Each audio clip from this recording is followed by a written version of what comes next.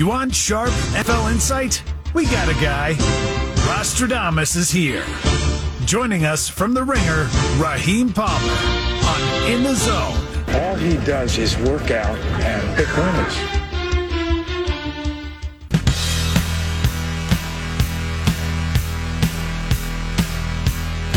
I think we've gone on 2 weeks now without talking to Raheem Palmer from The Ringer, all part of their Gambling Show podcast, a must-listen wherever you download your podcasts, at I Am Rostradamus for all of his betting insights on Twitter. Raheem, am I right? Have you not been on the show in 2 weeks? Because we had a hurricane, and then you had some technical difficulties on your end that you had to deal with. So, I mean, I've been missing out. I'm fiending for some Raheem Palmer betting talk right now. Yeah, I miss you guys. I know. I mean, we had the hurricane, and then I had my computer issues and stuff like that last week. So I'm just glad to be back. I mean, I hope you guys are doing okay. No, we're doing great. We made it through. All is good. We'll get into the NFL stuff. There's a lot to comb through. It looks like you've been partaking in some MLB betting. Do you like anything as far as today's games? Phillies, Braves, Padres, Dodgers. Any feelers out there?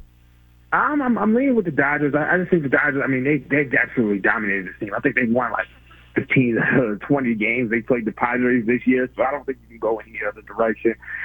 With this Phillies game, I'm kind of torn just because I feel like the Phillies have the better pitcher on the mound in Wheeler. I know they're going up against Kyle Wright. He has the wins, but I still think Wheeler's the better pitcher. But you got to be concerned about this Phillies bullpen. So I think that's the only thing. I'm still wrestling with that one. I just think the Phillies have a little bit of momentum, and then the Braves have been struggling in these day games. So I think the Phillies are in a good spot to kind of steal this series. I mean, like, you got Wheeler right now, and then you got Nola for a home game, and the Braves don't have the best bullpen either. So I mean, I don't know how I feel about this game, but I think if I had to take anything tonight, I probably would take the Dodgers. I'd be shocked if the Braves dropped another one at home, but if they do, that series, you're right, it is absolutely over. Let's talk NBA for a moment. The season starts up in less than a week. I'm all jazzed up. I was at the Amway Center last night for that Magic Grizzlies game. We'll dive more into the game specifically next week, but I always love to pick your brain about just general betting philosophies.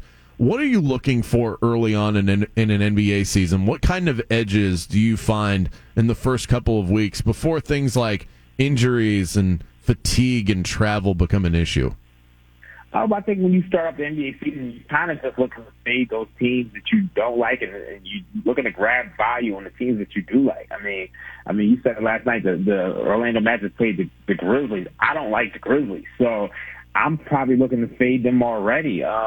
I just think this Grizzlies team, I like them under 51 wins. I think it's down to 50. You can find some 49s in the market, but I'm probably going to be on the Knicks for opening night against the Grizzlies. I mean, some plus sevens in the market, 7.5. I don't like this Grizzlies team there. I mean, already they're down Jaren Jackson Jr. He's hurt. You're missing Kyle Anderson, who left from free agency. DeAnthony Melton left from free agency. I mean, their numbers with John Morant on the court haven't been great. So I don't think this is the same Grizzlies team. I think they kind of caught lightning in a bottle last year, so I'm going to be fading them coming out of the gate. Besides that, as far as tips, I mean, you always got to bet early and just react to some of these reports and stuff like that. I know there's no injuries, no fatigue, everything like that, but I just think you kind of just looking to jump on those teams that you do like and fade the teams that you don't. Raheem Palmer from The Ringer joining us right now, talking some betting. Let's get into the NFL. Tomorrow night, a pretty ugly one out there. Are you passing or playing Bears versus Commanders? I'm actually playing this one. I mean, look, when you look at the Bears right now, they run the ball. I mean, I think they passed 15 times last game against the Vikings, and they're playing a Commanders team which is top 5 in rushing EPA play, top 5 in rushing success rate on defense. So I think they can slow this team down. And look at the other side of the ball. Jalen Johnson is still out, so I think Terry McLaurin can still get open. Curtis Samuel can find some routes. I just think the Commanders are a better football team. I know nobody wants to touch them. I know Carson Wentz has been inconsistent. Ron Rivera threw them under the bus last week, but I feel like I like the Commanders in this spot. I just think there's some value getting on them. I mean, look, their win total was 7.5. The Bears were 6.5. Bears have snuck out a couple close games, but I still think this is a bad football team that wants to take. I think the Commanders, they win this game. You know, and I think one of the things that sharp bettors like yourself are able to do is eliminate the narratives. And you think that that's what it comes down to? I mean, outside, both of these teams are bad, so it's not like if you bet this game, you're betting on a good team in either direction. But there are going to be a lot of people that don't want to touch Washington because of what Ron Rivera said. And you're saying you've just got to kind of eliminate that from your analysis. Am I reading that right? Oh, yeah, I mean, without a doubt. I mean, you definitely got to eliminate that. I mean, I just think the other things within the game matter a little bit more. I mean, these are still NFL players. Like, every one of these guys is playing for a position now and through next year. I think Ron Rivera's at the point where he's probably coaching for his job at this point. So I just think that, I mean, none of these teams are out here trying to lose on purpose other than, you know, maybe the Carolina Panthers who, I mean, right now with them firing their coach, they're talking about trading away some guys. So I think they'll take it sometime soon. But right now, I mean, the guys on the field, they're looking to win. Jets-Giants coming off of big wins. Both of these teams getting points on the road. Do you see value with either New York team? Actually, never mind. I think the Giants are actually at home, but the Jets are on the road in Green Bay. Either way, for both of these underdogs, do you see value on the Giants and or the Jets? You know, I'm still thinking about that one. I mean, look, I mean, when it comes to the Packers and the Jets, I just think this would be an interesting buy low spot on the Packers, but I just don't like playing these teams coming off of these London games. I just, you know, in the past we saw teams tend to have buys in these situations, and now these teams are kind of electing to play. But I do think, I mean, when it comes to this Packers-Jets matchup, I think the play is probably the over. I think, you know, this Jets offense is going to be trending upwards, so I like that direction, honestly. Bills-Chiefs going to be a monster game. The Bills feel like they've been building for this. They handled the Chiefs last year in the regular season, and then it came down to who had the ball last in the playoff game. This lines up to 3 now for Buffalo. So -3 for Buffalo on the road. What's your read on this game? I like Buffalo in this matchup. I mean, I wouldn't play it at -3. I think there's some 2.5s in the market. I think, you know, 3 is probably the buy point for many people on Kansas City. But when you look at these two teams, obviously these are the top 2 teams in, I think, offensive DVOA or EPA per play and whatnot. But I just think, to me, the Bills are the cream of the crop. They don't have to, like, unlike these other teams, to get pressure on Patrick Mahomes, they don't have to blitz. Like, they have a ferocious pass rush, and I think that's going to cause this Chiefs team some problems. I think the Bills, their offense has been a little bit suppressed by the fact that, you know, they played that hot weather game against Miami. Then they came back and played Baltimore. So I just think they're a little bit more battle tested than me.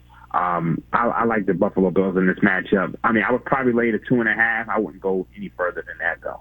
I feel like a genius. I grabbed the 2 right away. I love Buffalo. I'm with you on that, so I'm ready to roll for Sunday. Sunday Night Football, another potential instant classic, Cowboys versus Eagles.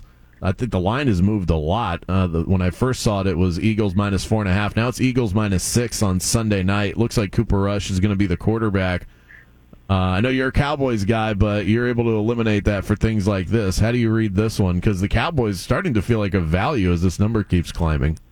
Well, I mean, this game right here is all based on injuries. I mean, when you look at the Eagles, their offensive line was very banged up coming out of that game against the Arizona Cardinals.